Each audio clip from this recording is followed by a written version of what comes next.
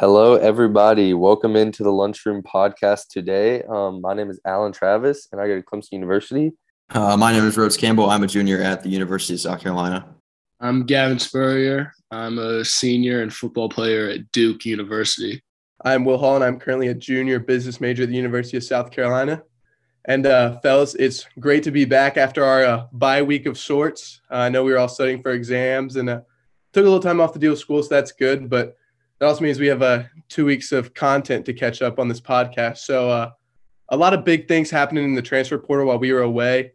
Obviously, locally and recently, Spencer Rattler to the Gamecocks, a huge pickup for us. But I just wanted to get y'all's thoughts on, kind of just the changing of landscape in college football with the transfer portal, because it really seems to me like you're going to see a lot of these guys that aren't, starters right away. You're going to see a lot of them, not even try to wait it out in battle, like your Connor Shaws, your Mac Jones, your Jake Fromms, who are all quarterbacks that, weren't initially granted a starter role, and then they stayed at their program or school, and then they earn their starts and end up being great quarterbacks for their teams.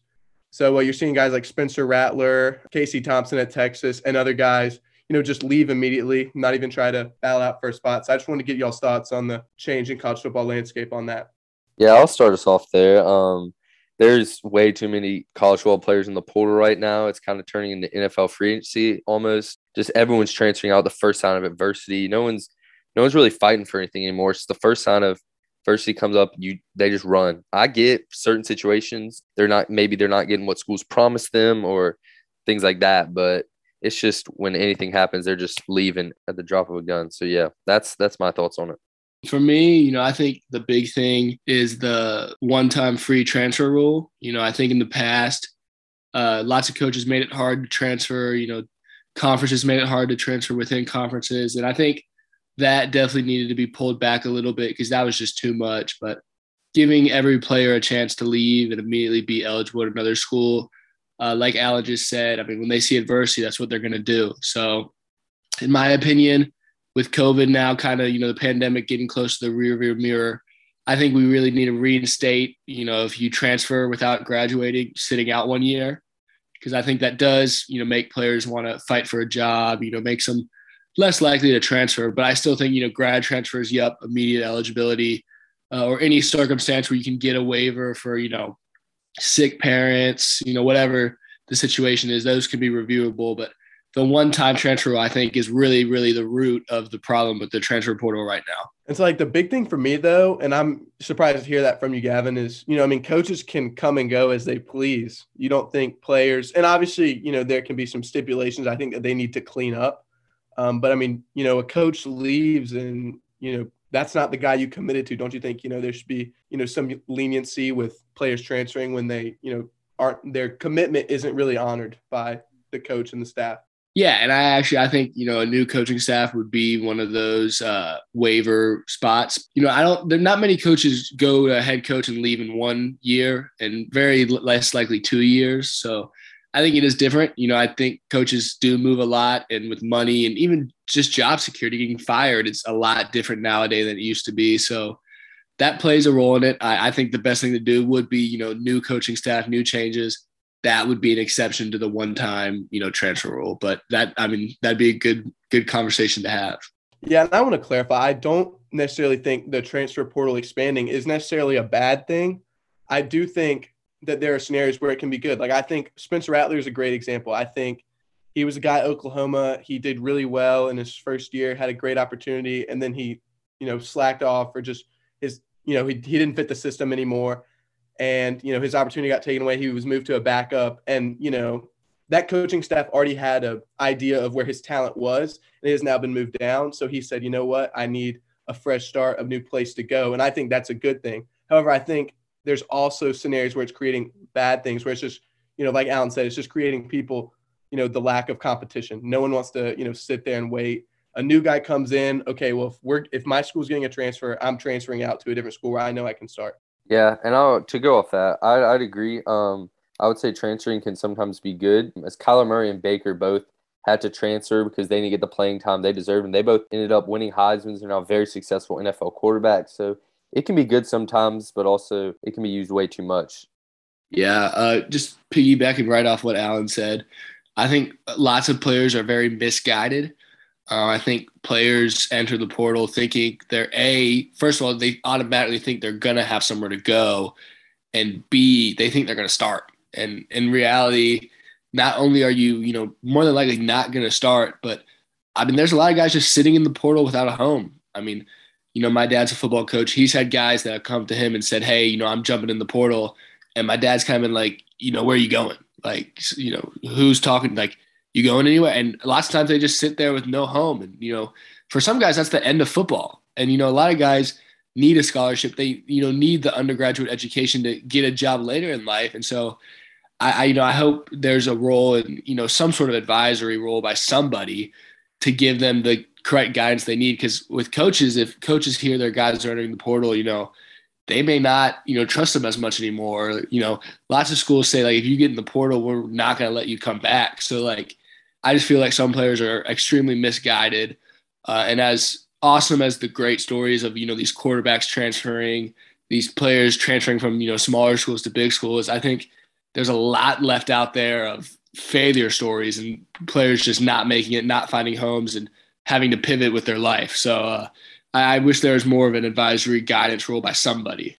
So one thing we haven't really talked about with the transfer portal is kind of how the NIL, deals that people can sign kind of impact that. I know Quinn Ewers was a big guy that they were, talking about with that he, picked obviously Texas so he could, there was a lot of NIL money that goes along with Texas, Texas A&M, big money schools like that. How much of an impact do you guys think that will have on future players' decisions, specifically quarterbacks, when they know, they can make a lot of money? I know we're probably going to hit on it later, but something like a Travis Hunter situation where, he kind of saw he could make, 6 or 7 figures from Barstool at Jackson State, and what 18-year-old is going to turn that down? Yeah, and this is kind of right when NIL came out, these were my kind of fears because in theory, coaches can't talk about it. That one of the rules is coaches can't promise you anything. Coaches can't really, specifically talk about, hey, we're going to give you this deal worth this amount of money. That's illegal. But, what's not illegal is saying, hey, like our starting quarterback made $800,000 off NIL. Like, if you come here and you be the starting quarterback, like we can't promise you it, but, this is what's happening. So, and then also you mentioned Barstool with Travis Hunter. Anybody else besides coaches that come out on social media and say, hey, we'll pay you this amount and this amount. I mean, that in theory is legal. So I did think that was really interesting because lots of people were worried like big time schools would be doing it. And so to see a HBCU do it is really kind of compelling. This was kind of my fear with the whole NIL stuff. So it will be really curious to see, as you mentioned, 18-year-olds, 19-year-olds, who's going to say no to 6 figures. So it's going to get really, really interesting here in the next, 3-4 years. And so kind of going off that, Gavin, that was one of the big stories coming out of National Signing Day was Travis Hunter flipping from Florida State to Jacksonville State to play for Coach Deion Sanders. And something I wanted to touch on, another kind of local thing, was Jaysean Barham. He was a guy from Maryland, 4-star linebacker, and he commits to South Carolina. I believe it was Saturday before the early signing period. So, he gives the verbal, didn't sign letter of intent. So obviously like it's not, completely through. So, he could still go back on his word.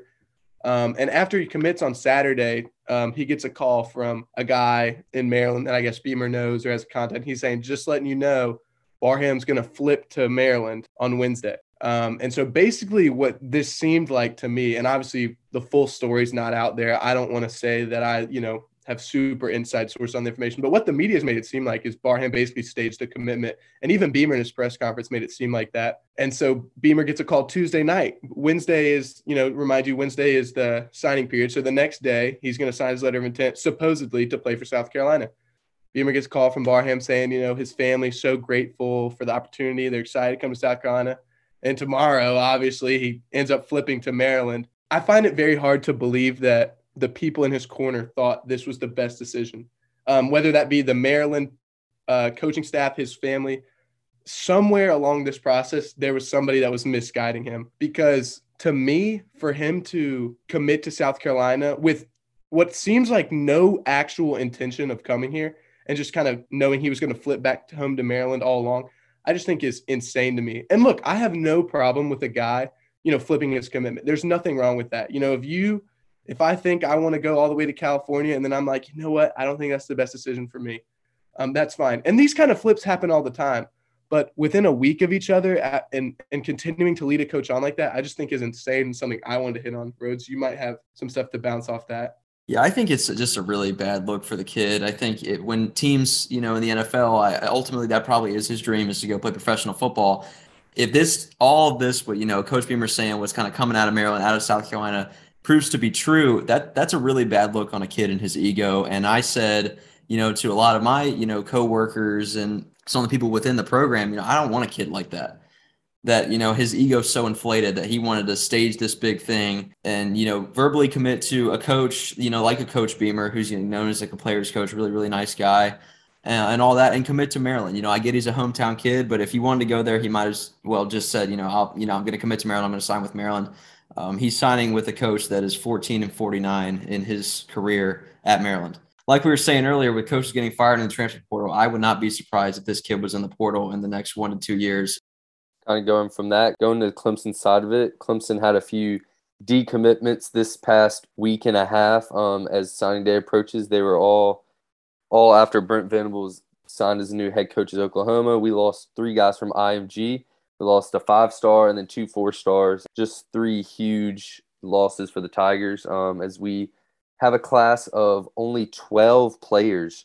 And 2 of them, one is a punter and one is a kicker. So realistically, only 10 players in the class, which is just embarrassing for a school like Clemson, as we have championship aspirations every year. And kind of going from that into the coaching changes, that leads us into kind of Brent Venables and Tony Elliott moving on. Brent Venables signed with Oklahoma, so I think he'll be a great head coach, and he's going to really build that program up and build a great culture there. He's going to make them a defensive-minded school as they go into the SEC. And Tony Elliott at Virginia, everyone kind of doubted him the last year. He was at Clemson. He only really had 1 down year, and he really started getting a lot of unwarranted hate, in my opinion. But I think he's going to also really going to build up that culture at Virginia and build a great school. So kind of replacing those dudes, Clemson promoted from within, which the fans hated. They promoted Wesley Gooden and Mickey Kahn as co-defensive coordinators.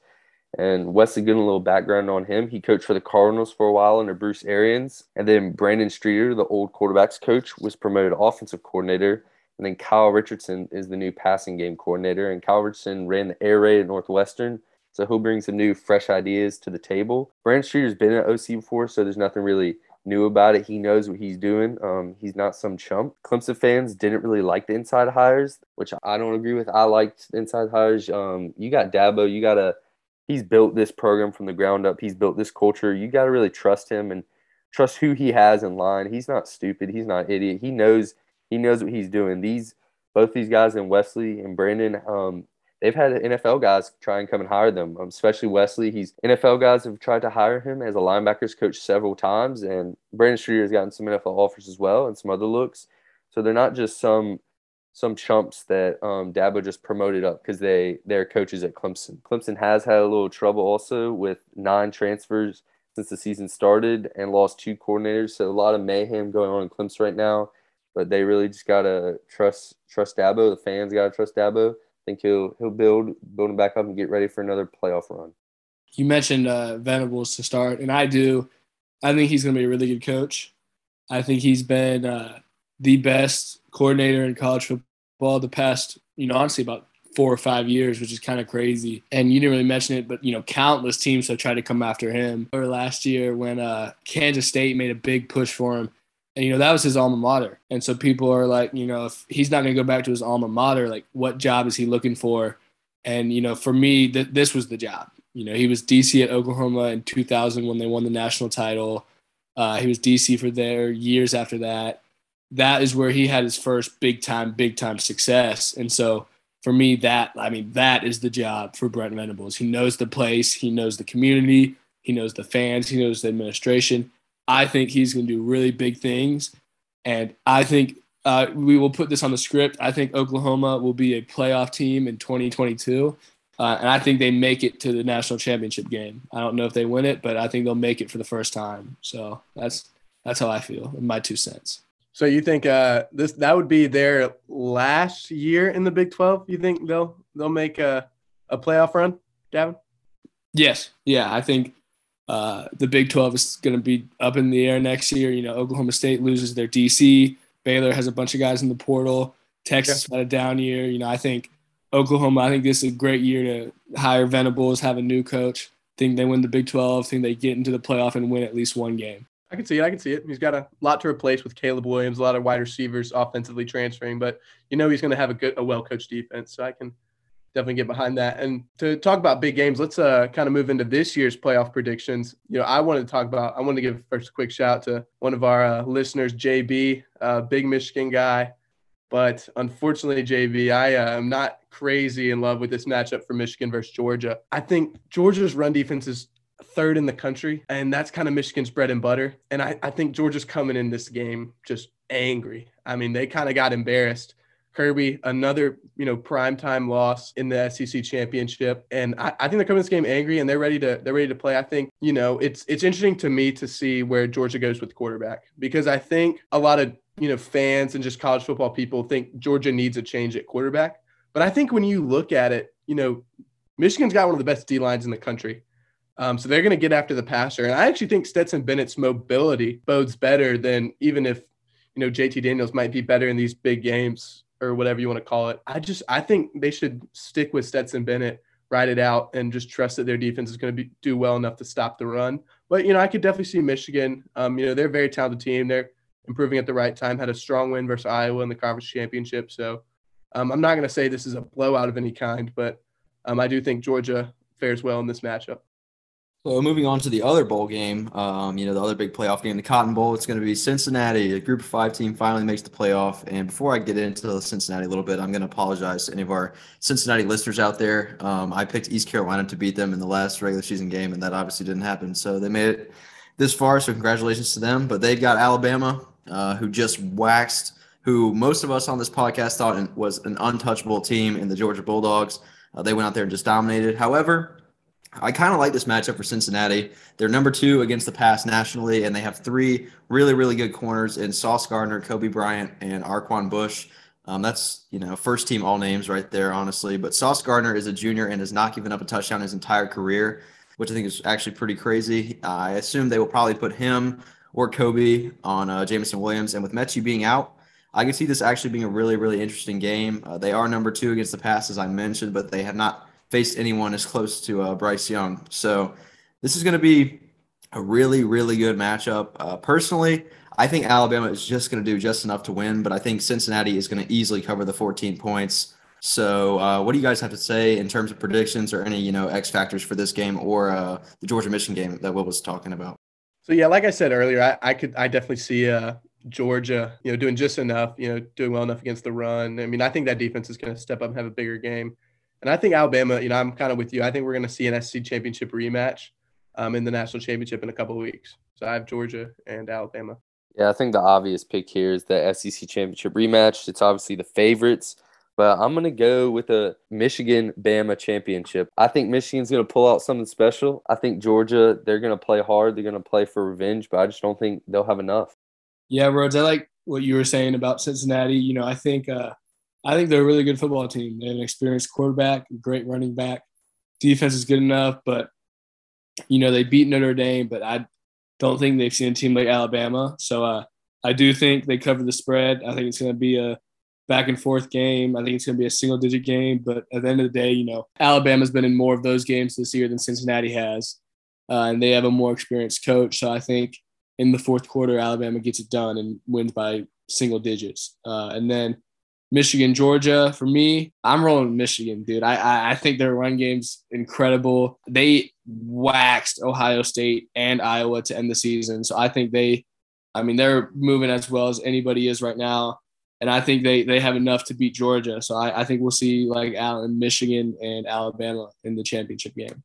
So before we move into our specific team predictions, I'm going to go with my Georgia-Michigan prediction. I'm also going to go with Michigan. I went back and forth on this game, but big game Kirby Smart doesn't really give me a lot of hope in the Georgia Bulldogs. So I'm going to take Michigan. I'm going to take Harbaugh over Smart in this matchup. Now moving into some of our team predictions. Rhodes will kind of break down the South Carolina versus North Carolina Duke's Mayo Bowl. So I'll start off. This is a really interesting matchup. In the last episode of the podcast, I did say that this was our most likely bowl game and against this opponent. So we obviously know what UNC can do, especially offensively. Sam Howell, is a first-round pick probably at quarterback. So actually surprised that he is going to suit up and play in this game, but, definitely respect him for doing so. Jason Brown, our quarterback, who started the last few games of the season, transferred out. So Zeb Noland, America's favorite story, is going to get the start on December 30th in Charlotte. Can he end it? Can he write the end of the storybook with a win against North Carolina? I think this is actually a pretty big game for us against this certain opponent. I think if it was somebody else, it wouldn't be as big, but recruiting battles, especially on the border, we're seeing UNC after the early signing day was number one in the ACC in recruiting, and it wasn't really that close. So Mac Brown's really, really been recruiting, and we're going to have to win against him to get a lot of these big recruits that Beamer wants to get in the future. So this is huge. UNC can run the ball. They've got Howell, who's over 800 yards rushing. They got Ty Chandler, the Tennessee transfer, who's over 1,000 yards rushing. But one key factor that I want to mention in this game was Sam Howell's first game in his career. He started as a true freshman, and it was against us in Charlotte, same stadium, and they beat us when no one expected them to beat us. I think we were 9.5, 10-point favor in that game at least. I think it might have been double digits. So maybe, we can get Zeb going. Their pass defense is really, really bad. They're giving up about 250 passing yards a game. So I think we got a shot, and I'm really excited to see what Zeb can do, and hopefully we can serve Sam Howell some revenge. So, Will, do you have anything to add about the Gamecocks? Yeah, so I just want to add in that Rose and I had a long ride home from Charlotte after that loss and pretty much the end of Jake Bentley's South Carolina career. But just a quick thing to add, I do think this bowl game is very important for Beamer. I don't necessarily say it's crucial for him to win. I think you've got a lot of transfers coming in that's really going to change, not necessarily change your momentum, but, you're not necessarily going to see the same players continue to develop. I could see South Carolina still losing this and be okay because, a lot of these players aren't going to be here. And I still think with all the positive momentum Beamer has built up from the transfer portal, I still think this bowl game is kind of like an extra, you win, that's great. And obviously we want to win, for the seniors and everything like that. But I think in terms of next year, I don't really think it slows you down in any way with a loss in this game. Going off that, I think Beamer's done enough in this year. No matter if y'all win by 50 or lose by 50, just making a bowl game in year one is very, very impressive. And Will, you mentioned it, big time transfers coming in. This team will be different next year. And I think just getting them to a bowl game, showing, everyone, all the South Carolina fans, even all of college football, that he could do that in, year one, having another full year with transfers coming in. I think South Carolina may make some noise, but I don't think they're making noise in their bowl game. I think North Carolina wins pretty handily. So I love you guys. I've been picking South Carolina in some of the upset games this year, but I don't think they get it done in Charlotte. My take on the bowl game, I think Beamer is building a great culture there at South Carolina. I think he's doing it the right way. I think this bowl game, losing doesn't really set him back, as one of y'all kind of said, but definitely going into next year, a win would propel you even more. I think the key to winning is Nick Muse. You got to feed the tight end there, as NC State did when they beat North Carolina. I do have North Carolina winning this game behind Sam Howell, going out in his UNC career with a big win. And just to add before we move into the Mississippi State game at the Liberty Bowl, I think Rhodes and I will bring enough crowd noise and, athletic training ability to push the Gamecocks over the Tar Heels in a close one. But I think the Gamecocks are going to be able to do enough to get the win in Charlotte. Yeah, definitely. I think I look at myself as an X factor. I will be out there giving some water, maybe some Gatorade. So we're gonna try to do a little poisoning potentially of the UNC Gatorade and see what we can do. Hopefully Coach Beamer is going to have mayonnaise poured on him at the end of the game. That's the goal. That being said, let's move on to the Liberty Bowl. Not in terms of the two actual teams, but in terms of the two colleges, it's quite a polarizing matchup. If you know anything about Mike Leach, he had this big-time air raid success at Texas Tech, where, Graham Harrell, Michael Crabtree, they threw it all over the place, had great yards. I think until Bailey Zapp today just broke the record. The previous record for yards in the season was held by a former Texas Tech quarterback under Mike Leach. So he had a lot of success there. And, his time there took a dark turn when he had some allegations come out about a player with a concussion. And, you guys can look it up if you don't know it, but just it ended poorly. And since then, Leach has gone over to Washington State, had success there, and is now having solid success in the SEC school, Mississippi State. So that alone gives this matchup a lot of value, in my opinion. I think it's going to be really, really interesting because Texas Tech fired their majority of their coaching staff midway through the season. So they have a new head coach, new coordinators. I think the way it's going to work is some of the assistant position coaches from this year's staff will be calling the plays, but they hired the Western Kentucky OC, Zach Kitley, as their OC for the next year. He'll be in attendance, but I don't think he'll be actively coaching. So in my opinion, that kind of provides a big distraction for the team. I'm not sure how Texas Tech is handling that, but it's going to be something that they're going to have to manage. For Mississippi State, they have two players, Charles Cross and Martin Emerson, that are opting out and deciding not to play in the bowl game. Cross is going to be a first-round pick in this year's draft, and Emerson is probably going to be a day two guy. Those two players opting out does hurt, but I think Mississippi State, has enough to get it done against this Texas Tech team. In my opinion, we don't have a Rhodes Campbell X factor, but what we do have is cowbells, and they are letting cowbells into the stadium for the bowl game. And I think that throws Texas Tech off, and I think that it pushes Mississippi State to victory. All right, now going into the Cheez-It Bowl, Clemson versus Iowa State. So as I talked about earlier, both Tony Elliott and Brent Venables are gone. They will not be coaching the bowl game. So it's a good opportunity for the new coordinator to step up, get a step up in recruiting, kind of help them. So the Iowa State defense plays a 3-lineman scheme, so that plays right into Clemson, as Clemson's offensive line is not that good. So it will help Clemson run the ball and get the run game going, which will then set up the pass game. Breece Hall, the Iowa State running back, he's the real deal. He will play the next level. This year he has had 1,472 yards and 20 touchdowns. Clemson has to stop him to win. I believe we'll play a lot of man-to-man and trust our starting two corners, kind of like we did against Wake Forest. So Andrew Booth, who's a projected top 10 pick, and Mario Goodrich, who's one of the most improved players this season, should get drafted 3rd, 4th round. So, yeah, those are kind of the keys to the game. I got Clemson getting this win handedly. Kind of go off what Alan said. I also think Clemson's actually going to win this game. I'm not a big Iowa State guy. I do like, their quarterback, running back combo, whatever. But I think Clemson's had a lot of time to prepare for this game. They have had some distractions, the coordinators leaving all this. But, I do think they'll find a way. And I think Dabo coached a pretty good game. So I'll go with Clemson. I do think a lot of people are kind of counting Dabo out in this game, but I do kind of wonder, I think Iowa State's can come in hungry. I think, they had a little bit more of a disappointing season. I mean, I think there were people that thought they were a playoff team potentially at the beginning of the season. Yeah, so for them to kind of end the season with no trophy, I think would kind of be a tough year for them. So I think they're going to come in this game motivated. I actually think Iowa State's going to win, but I do think Clemson's going to play well. Yeah, I think it'd be tougher for Clemson to end the year without a trophy. They ended the season really well. Big win over Wake Forest, beat the crap out of some Gamecocks. So I think they continue that into bowl season, and I do think they beat Iowa State pretty handily.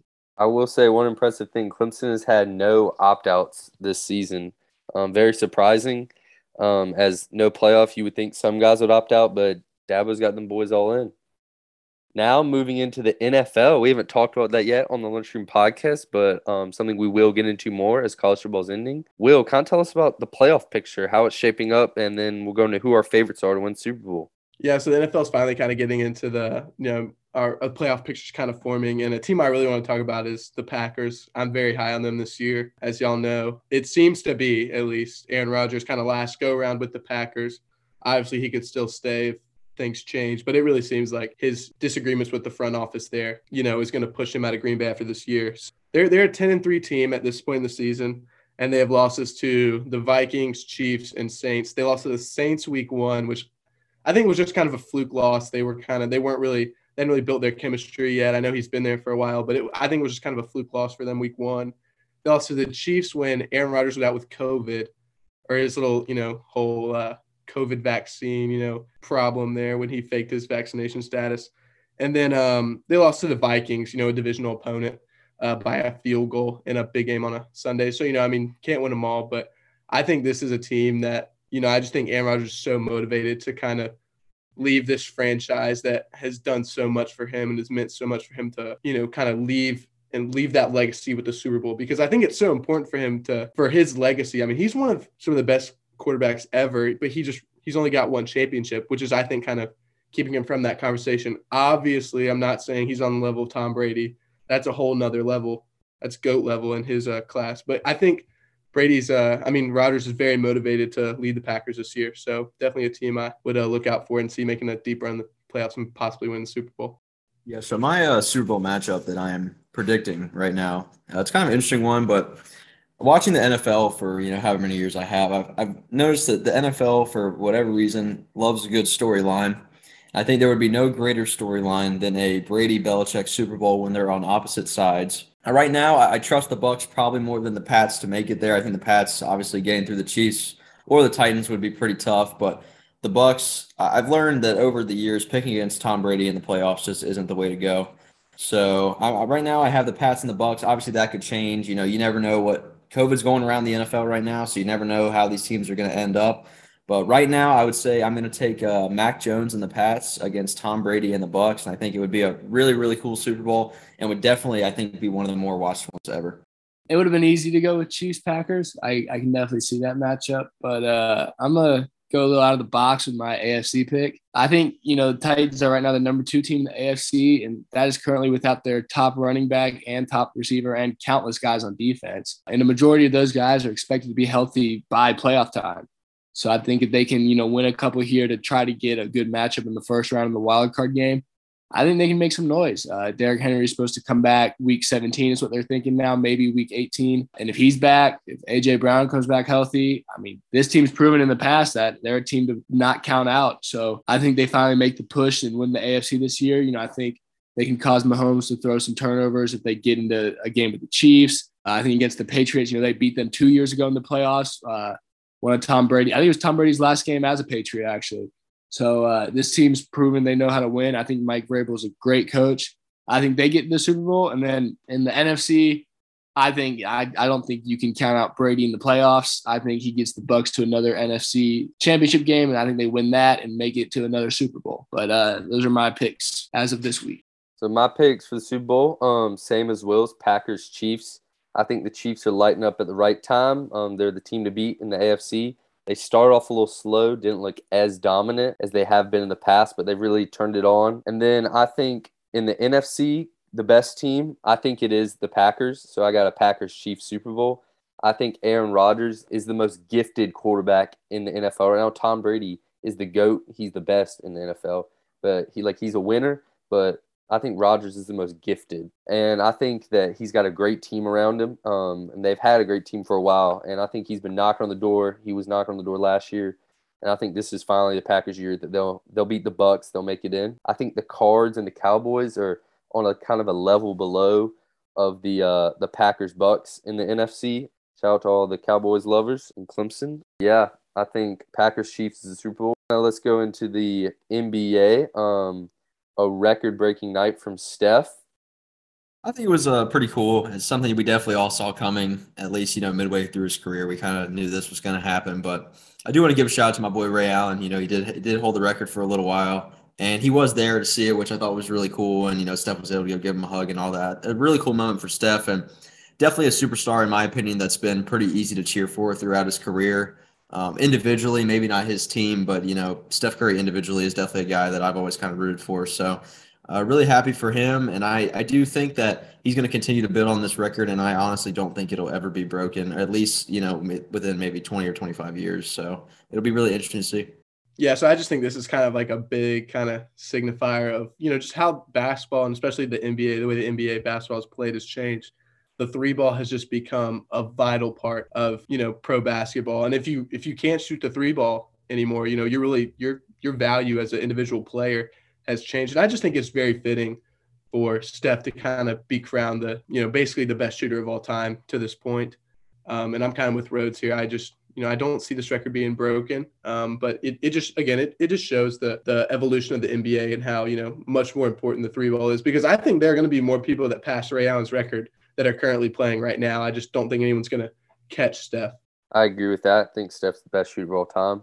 Now moving on, a little COVID stories. No one really likes to talk about COVID, but Kyrie's coming back for road games after they said they wouldn't bring him back. So any comments on this? Any thoughts? I think Kyrie's actually in protocols today, which is kind of funny because he just decided to come back, and I think he already tested positive.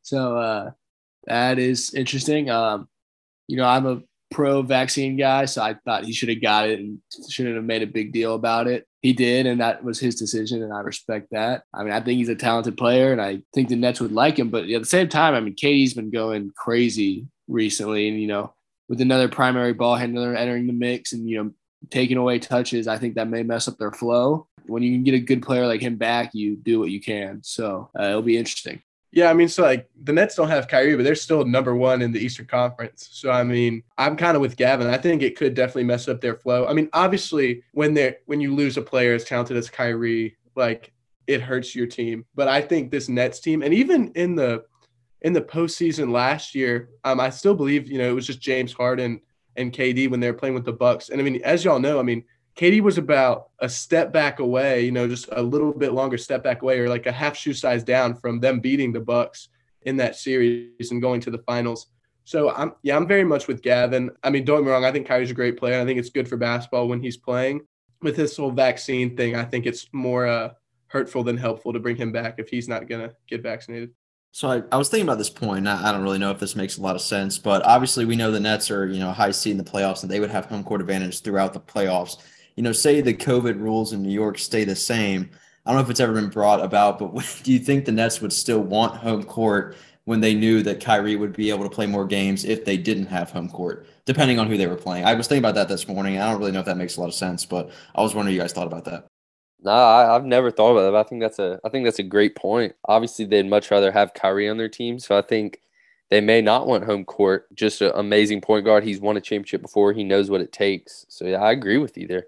I really don't want to bring Kyrie back if I'm the Nets to mess up this chemistry. I mean, I know they're paying him, and it's getting very frustrating and all that, but I think they've got a really good team right now that's capable of competing for a title. I mean, KD is one of the best players on the planet. And I mean, everybody forgets they still have James Harden, even though they lost Kyrie. So, I mean, Harden's also, one of the best scorers in the league right now. So I think Kyrie's another primary ball handler that takes touches away from those two guys. So, I mean, I think, y'all are right to an extent, but I keep Kyrie off the floor if I'm the Nets. All right. Thank for everyone for listening in. Make sure to tune in next week for the Lunchroom Podcast.